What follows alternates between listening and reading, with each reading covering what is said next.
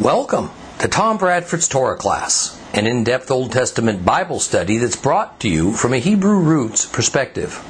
This week's lesson is week number 35, the book of Romans, chapter 15, continued.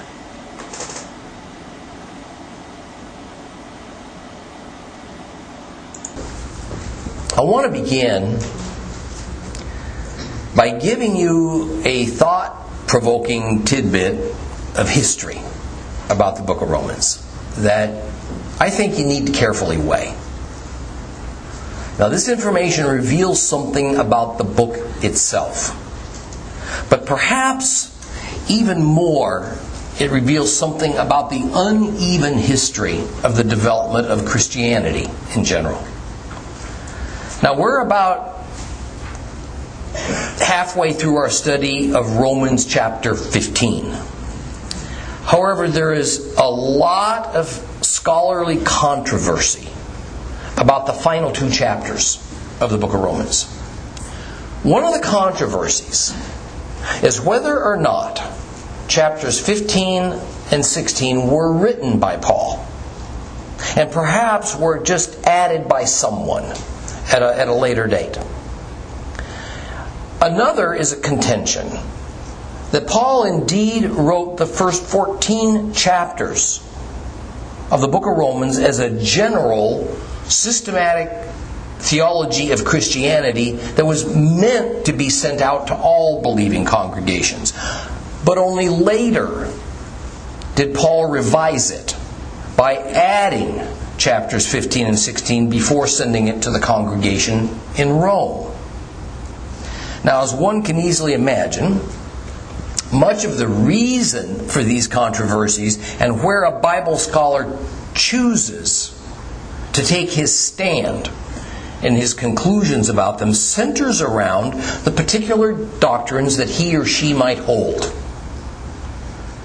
The reality is that Romans chapters 15 and 16 put up to grave doubt some of the more common church doctrines, such as Paul not just converting to Christianity, but also leaving his Jewishness behind and essentially converting to becoming a Gentile. But what better way to solve that dispute than to simply declare chapters 15 and 16 as invalid, or of questionable authorship or inspiration or value? It is true that ancient Greek manuscripts of the book of Romans are not identical. There are variations and differences, often depending on the region where they're found. Some of the earliest manuscripts of the book of Romans do end at chapter 14, what we would call chapter 14. Others include chapter 15, but not chapter 16. Some slightly rearrange a few of the verses. Still others contain all 16 chapters. But what is it about chapters 15 or 16, or both of them, that causes such heartburn for some Christian Bible commentators? Generally speaking, it's because of the heavy concentration of Old Testament scripture references that are used, and Paul's declaration that it is these that he considers as the Holy Scriptures. Paul also strongly insists that it is the Father, the God of the Old Testament, that is to be glorified, and the Son, the God of the New Testament, is subject to the Father. This line of thinking casts serious doubt upon the beliefs of that part of Christianity that insists upon a very rigid Trinitarian doctrine that demands that the Father, Son, and Holy Spirit are co-equal persons. That is, there is no authority structure. There is no hierarchy among them. And there is no person out of the three who is higher or preeminent over the other two. And as I've mentioned before, while the modern church is careful not to say out loud that the God of the Old Testament is today, therefore the older and the former God, and therefore is largely irrelevant, and the old and former God has given way to Jesus, the new God of the New Testament. In fact, some of the most widespread fundamental church doctrines just operate upon that assumption. Paul's statements, especially in chapter 15 of Romans, blows holes in that church tradition. The early church father, Origen, has recorded for us the reason that the very early Greek manuscripts of the book of Romans end at chapter 14. Marcion removed chapters 15 and 16. Now, we've discussed who Marcion is before. He was a wealthy and powerful Gentile shipping magnate who claimed Christianity in the mid-2nd century. He used his wealth to gain substantial influence in the church. He was openly anti-Semitic. He despised Jews, and so was greatly agitated by the heavy focus of the Old Testament upon Israel and the Hebrews. It was Marcion who first advocated that Christians should set aside the Holy Scriptures, the Old Testament, and create a Christian Bible to replace it. His suggestion for what would be contained in this new Christian Bible was the gospel accounts that we're familiar with, several of Paul's letters, some of which Marcion personally edited, and a couple more documents. Now, at first the church bishops were appalled at such a suggestion, and they branded him a heretic. However, as the years passed, and Christianity quickly morphed into a Gentiles-only faith, and much of the church separated itself more and more from its Hebraic faith heritage, Marcion's concept of a new Christian Bible was resurrected. And by around 200 to 220 AD, a number of church bishops from various regions, more or less, followed Marcion's formula, and the New Testament was created. Now, not surprisingly, these church bishops incorporated some of the documents that Marcion had personally edited, and one of those was the book of Romans, as edited by him. Marcion had edited out of Romans what we today call chapters 15 and 16 for the obvious reason that it exposed Paul's reverence for and his reliance upon the Old Testament, as well as confirming his staunch Jewishness. It would be many years later before other church bishops from other regions of the world who had older copies of Paul's letter to the Romans at their disposal, they began lobbying to restore those final two chapters. And so over the next many years, various churches added some elements of those two chapters. Others added them fully, but in edited form. And others accepted them in total as is. Now, it shouldn't shock us for these various forms of the book of Romans to exist. I mean, it is, after all, human beings with differing agendas who are making the decisions about the final form of this document and all of the others of the New Testament as well. I mean, I've mentioned before to you, surprises believers today to hear that the book of the book of Hebrews for instance, has been included, then removed, then re-included, then removed again from the New Testament over the centuries. As a matter of fact, the Western version, the one you have of the New Testament, Hebrews was added back in only 200 years ago. It's relatively new. Some, like Marcion and others of his anti-Jewish ilk, did all they could to wring any favorable Jewish flavor out of the New Testament. They wanted it to be a Gentile-oriented work. But others had reasonable and pragmatic reasons for leaving certain sections of Romans out.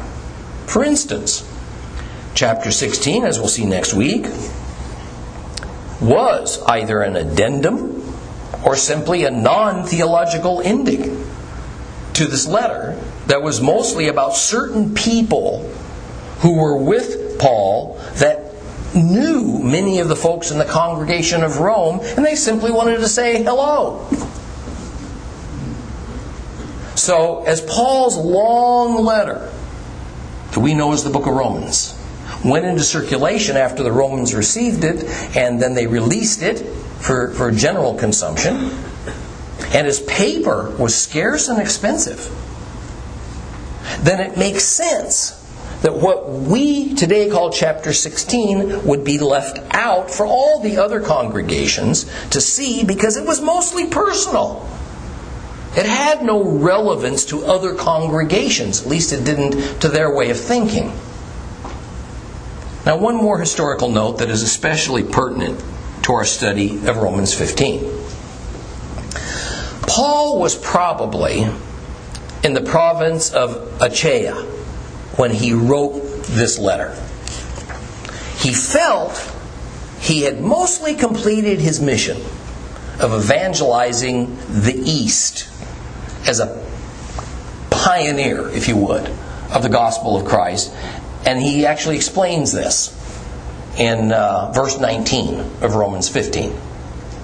And he says there that he had ventured all the way to Illyricum.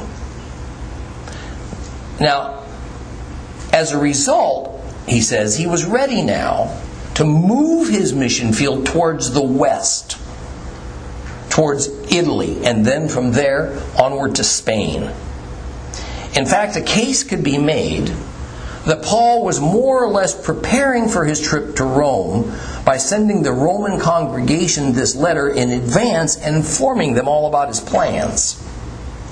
And I'm going to remind you that a few years later, 4 years later perhaps, he did indeed wind up in Rome, but not in the manner in which he'd hoped. Right? He arrived as a prisoner. He was going to plead his case before the Caesar. Well, the book of Acts indicates that when he was in Rome, he met with several prominent Jews in the Roman Jewish community, but there's nothing explicit that says that he actually had interaction with the congregation to which he had sent this letter. And as far as anyone knows, Rome is as far to the west as Paul ever journeyed. He never made it to Spain. So, with all that as a background, let's reread part of Romans chapter 15. We're going to start at verse 17. So, if you have a complete Jewish Bible, open your page to 1420. 1420. Romans 15, starting at verse 17.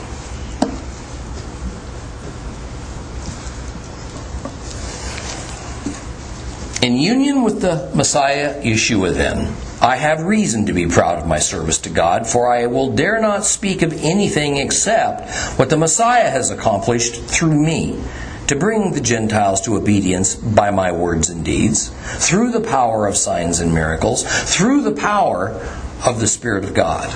So, from Jerusalem all the way to Illyricum, I have fully proclaimed the good news of the Messiah. I have always made it my ambition to proclaim the good news where the Messiah was not yet known, so that I would not be building on someone else's foundation, but rather, as the Tanakh puts it, Those who have not been told about him will see, and those who have not heard will understand. Now this is also why I have so often been prevented from visiting you. But now, since there is no longer a place in these regions that needs me, and since I have wanted for many years to come to you, I hope to see you as I pass through on my way to Spain, and to have you help me travel there after I have enjoyed your company for a while. But now I'm going to Jerusalem with aid for God's people there. For Macedonia and Achaia thought it would be good to make some contributions to the poor among God's people in Jerusalem. They were pleased to do it. Fact is, they owe it to them. For if the Gentiles have shared with the Jews in spiritual matters, then the Gentiles clearly have a duty to help the Jews in material matters. So when I've finished this task, and I've made certain that they have received this fruit, I will leave for Spain and visit you on my way there. And I know that when I come to you, it will be with the full measure of the Messiah's blessings.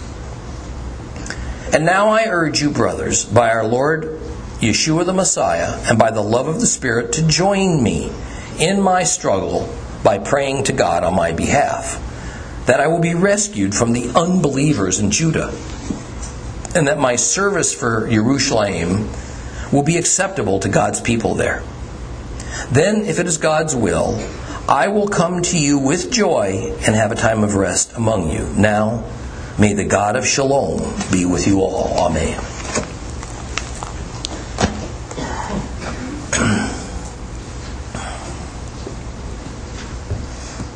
In verse 20, Paul makes it clear that he wanted to pioneer new areas for the gospel and not attach himself to the work of others who came before him.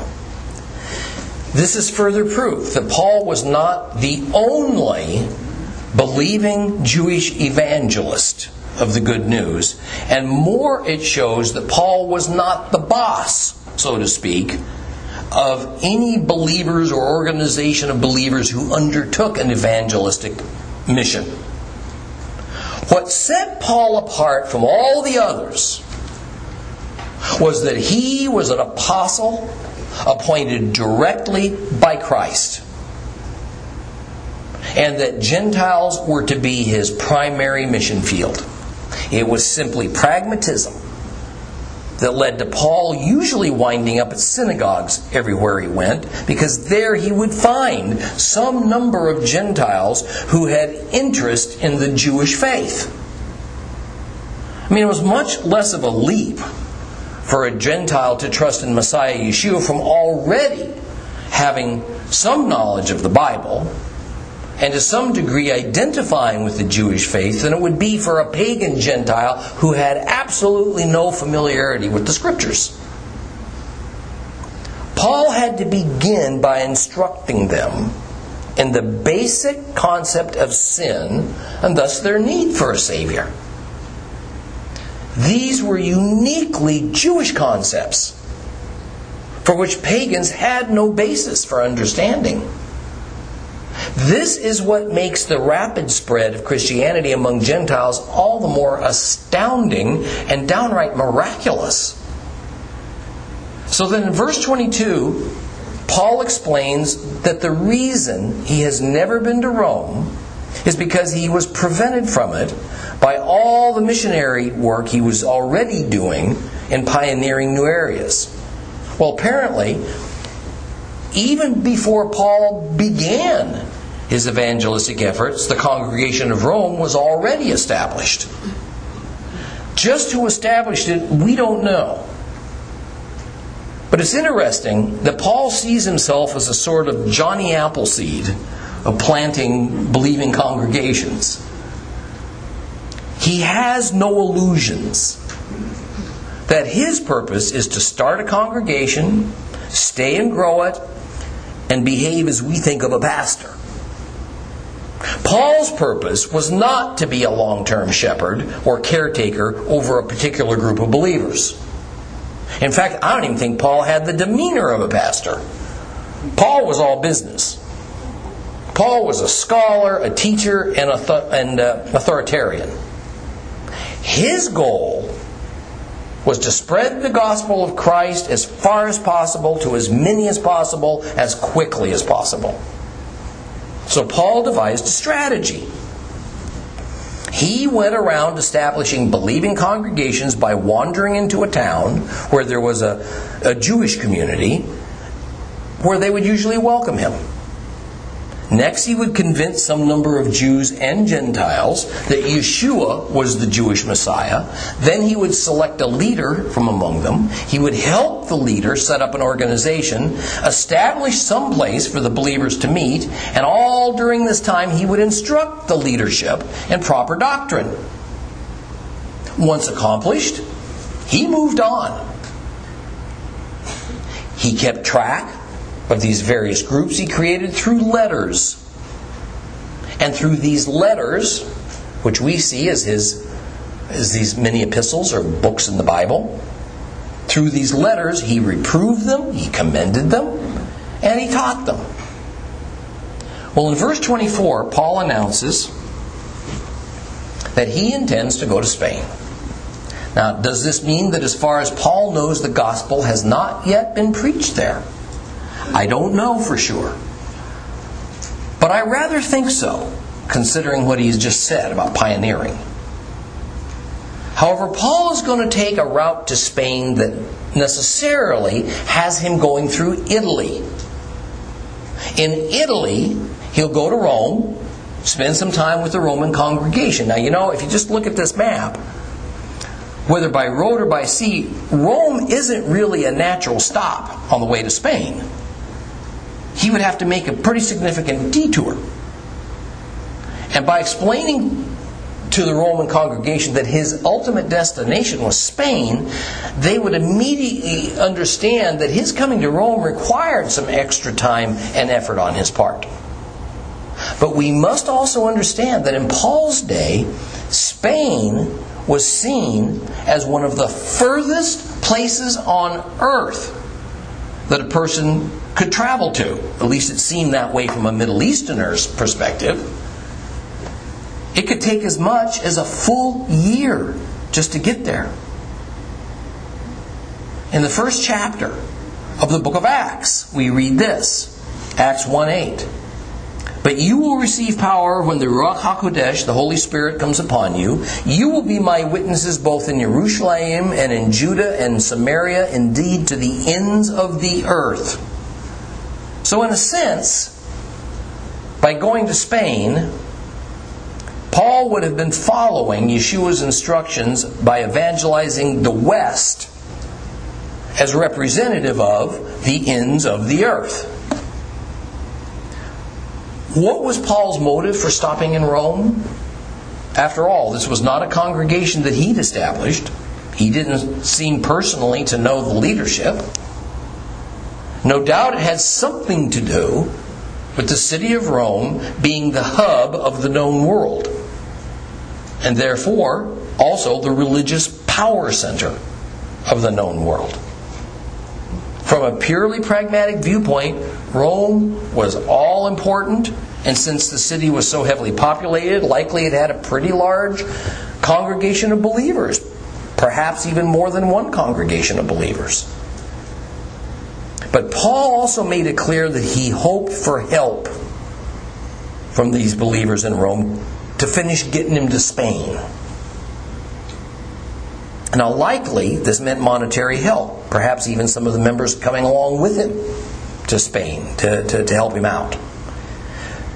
No matter how he might get to Spain, it was going to be a long, tiring, risky journey. So staying in Rome to rest for several weeks to recuperate would have been desirable, even though it required a substantial detour on his part. Well, he next explains that before he undertakes his trip to Spain, first he has to go to Jerusalem, itself a long and challenging trip. He says he's going to be taking aid for God's people there. In other passages, in others of his books, he says that it is also to go to Jerusalem to fulfill the Torah commandment to make a pilgrimage to the temple. for the occasion of the biblical festival of Shavuot, Pentecost. And when he mentions bringing aid, he is speaking of the collection of money. He had been taking up donations from the various congregations he was visiting on all these missionary trips all around the Mediterranean. Now, to show you just how interconnected Paul's letters are, and why we must always look to his other letters to other congregations to give us the fullest context for what he means by many of his challenging comments, we're going to read about this same collection of charity and of Paul's trip to bring it to Jerusalem in a few different places in the New Testament. Just a small sampling. For instance, in Acts 24, 17 and 18. After an absence of several years, I came to Jerusalem to bring a charitable gift to my nation and to offer sacrifices. It was in connection with the latter that they found me in the temple. I had been ceremonially purified. I was not with the crowd. I was not causing a disturbance. Notice that Paul intended on doing what at the temple? Making sacrifices. Doesn't sound much like a man who's turned his back on the Torah, or a man who's left his Jewishness behind, does it? Seems that Paul certainly doesn't think that Yeshua abolished the sacrificial system, even though most Christian commentators claim Paul teaches against it. In his letter to the Corinthians, Paul also speaks of this same trip to Jerusalem from a little bit different perspective. In 1 Corinthians 16, 1 through 8, he says this: Now, in regard to the collection being made for God's people, you are to do the same as I directed the congregations in Galatia to do. Every week on Motzei Shabbat, each of you should set some money aside according to his resources and save it up, so that when I come, I won't have to do fundraising. And when I arrive, I will give letters of introduction to the people you have approved, and I will send them to carry your gift to Jerusalem. If it seems appropriate that I go too, they will go along with me. I will visit you after I have gone through Macedonia, for I'm intending to pass through Macedonia, and I may stay with you or even spend the winter, so that you may help me continue my travels wherever I may go. For I don't want to see you now, when I'm only passing through, because I'm hoping to spend some time with you if the Lord allows it, but I will remain in Ephesus until Shavuot. Well, moving on to Romans 15:27.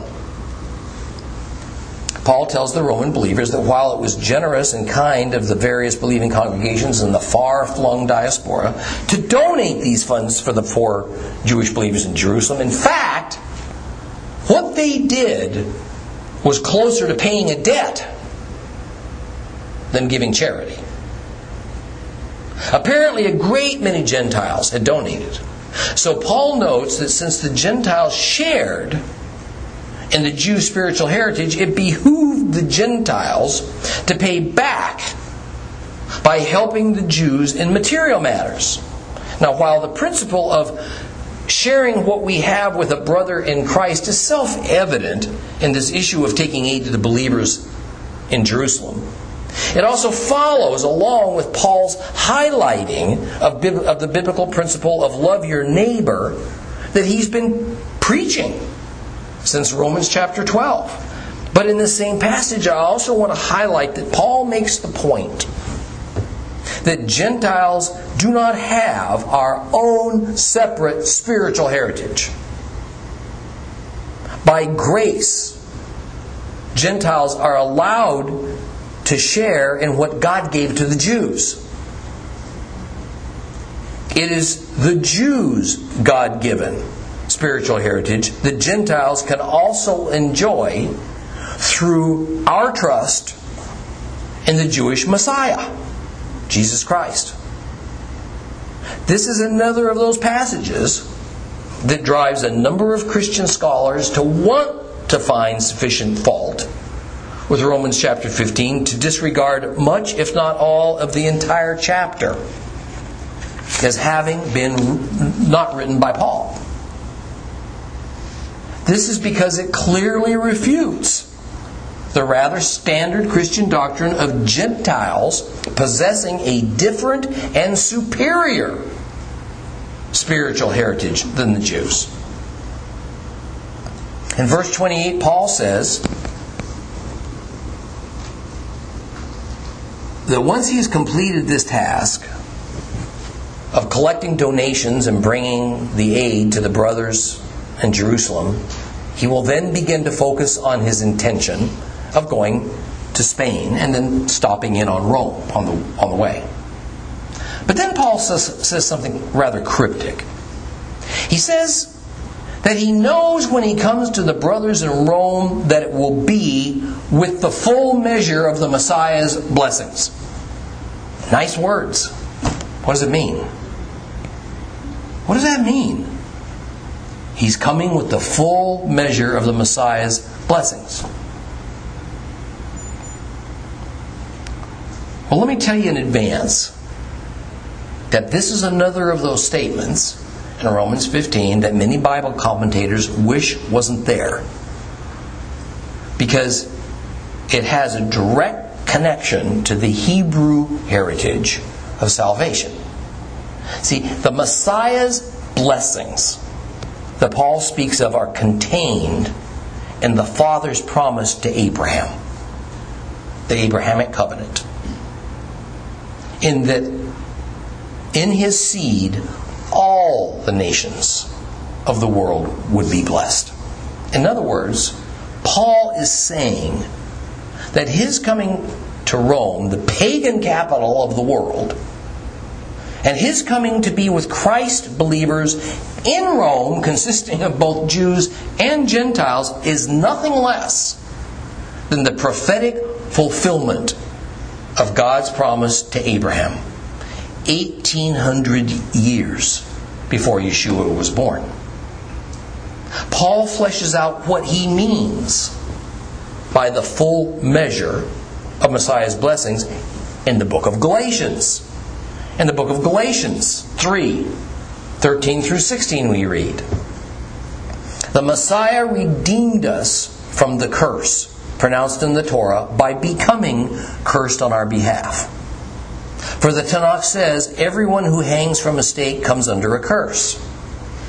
Yeshua the Messiah did this so that in union with him, the Gentiles might receive the blessing announced to Abraham, so that through trusting and being faithful, we might receive what was promised, namely, the Spirit. Brothers, let me make an analogy from everyday life. When someone swears an oath, no one else can set it aside or add to it. Now the promises were made to Abraham and to his seed. It doesn't say and to seeds, as if to many. On the contrary, it speaks of one, and to your seed. And this one is the Messiah." Paul then asked the believers in Rome to join together in prayer for Paul about his upcoming trip to Jerusalem. He's expecting opposition the moment he enters into Judea. Now clearly Paul sees danger in his going to the Roman province of Judea, because among the majority of Jews who do not believe in Yeshua are many, mainly the Zealots, who would harm Paul. Now this is a good time to remind you that while it is the common mantra among Christians that the danger that Paul was always in was because he believed in Jesus Christ, that really is not the case. Some new messianic figure or another was always coming along that various groups of Jews believed in. I mean, it was hardly a new or even a rare phenomenon. Certainly that Paul thought Yeshua was divine, well, that offended the most pious, especially the Pharisees. But the reason that Paul was always facing the prospect of physical violence had to do with his befriending of Gentiles. Zealots were radical, militant Jews. They were itching for an armed rebellion against Rome. They wanted to fight for their freedom from Rome. And just as it always is for human beings, we tend to stereotype entire groups of people simply because somebody who looks like them or bears the same affiliations might be seen as our enemy. The Zealots hated all Gentiles because to their minds, they represented Rome, the oppressors of the Jews. Now, clearly all Gentiles didn't oppress Jews. Besides that, the oppression was a political oppression. It was not a religious oppression. It is well documented that, generally speaking, the Roman government bent over backwards to steer clear of Jewish religious matters, and they accommodated Jewish beliefs wherever possible. The Romans were known for being tolerant of all gods and all religious systems, provided they weren't advocating rebellion. Therefore, in the eyes of the Jewish zealots, Paul was seen as a political traitor to his people. See, it isn't that the treason was that he might have renounced his Jewishness and taken on a Gentile identity, even though thousands upon thousands of Jews, especially out in the diaspora, had actually done that. Rather, it is that he kept on staunchly identifying himself as a Jew at the same time that he cavorted with the enemy, with Gentiles. That, of course, was a purely political viewpoint. But from the religious perspective, Paul was also offering unclean Gentiles the opportunity to partake of sacred Jewish religious ideals while they remained as Gentiles. He would not have been in near as much danger, if any, had he agreed with the circumcision faction that in order to worship the Jewish Messiah, a Gentile had to convert and become a Jew by means of circumcision. Then Paul's association with Gentiles would have been looked at more as a Jew evangelizing for Judaism and Jewishness. That is, Paul would have been seen as one who was working to convert Gentiles to Jews. So when Paul says in verse 31 that he wants the believers in Rome to pray that the unbelievers in Jerusalem will find his service acceptable to them, he is speaking of temple service. He is referring to the fact that one of the reasons he desires to go to Jerusalem is to sacrifice at the temple. Paul is hoping that the unbelievers, and the zealots especially, will see that he is a good, loyal, Torah-observant Jew. Sacrificing is something that James, the brother of Yeshua, had advised Paul to do some years earlier when he had come to Jerusalem for different reasons. He felt that doing so would go a long way to proving that Paul remained loyal to the law of Moses, which was at the heart of being a Jew. So Paul says here in verse 32, after he goes to Jerusalem, and when he faces all that he fears he might, then he'll be ready to go to Rome, stay for a while to rest. So Paul ends now this long letter to the believers in Rome rather typically with a blessing.